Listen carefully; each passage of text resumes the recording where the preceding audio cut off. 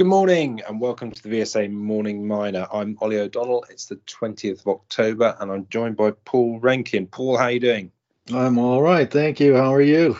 Yeah, excellent, thanks. And the second day of the Shanghai Mining Club event is well underway now, so nearly over for this year, but obviously much more content and things to produce over the next 12 months until hopefully we're actually out in China next year. Yes, I'll be looking forward to being able to travel a lot more, for sure. But the presentations so far, listening again this morning, are really quite good ones.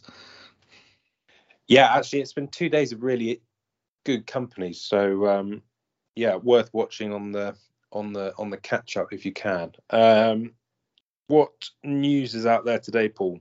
Oh, first of all we have Q3 copper production results out from Antofagasta, 181,000 tons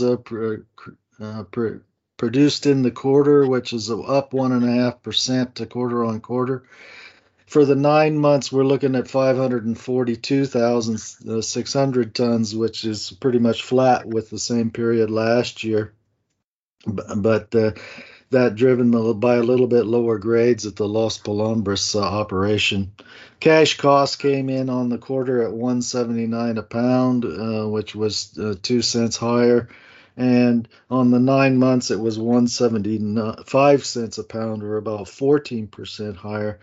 And half of that was due to a stronger Chilean peso, along with higher cost diesel for operations.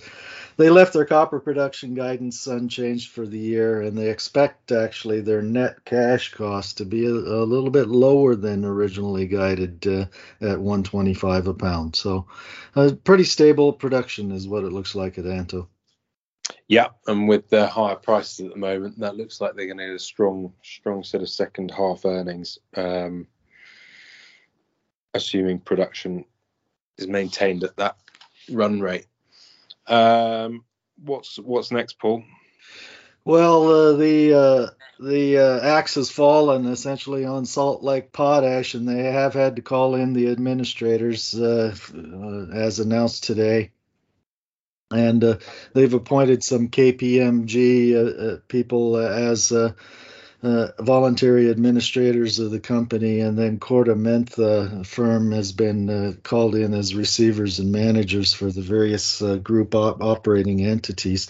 All a question about the cost overrun at Salt Lake Potash that resulted in bringing a working capital shortfall in order to try to get their operation for sulfate of potash production into production. So we'll see how this plays out going forward. Yeah. Any other news out there, Paul?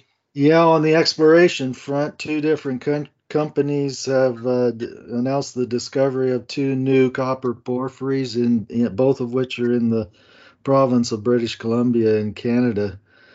First off, with Brixton Metals, who had confirmed a copper porphyry on their Thorn project, specifically the Camp Creek soil and rock geochemical target, when drilled, has come up with 821 meters at 0.4% copper equivalent.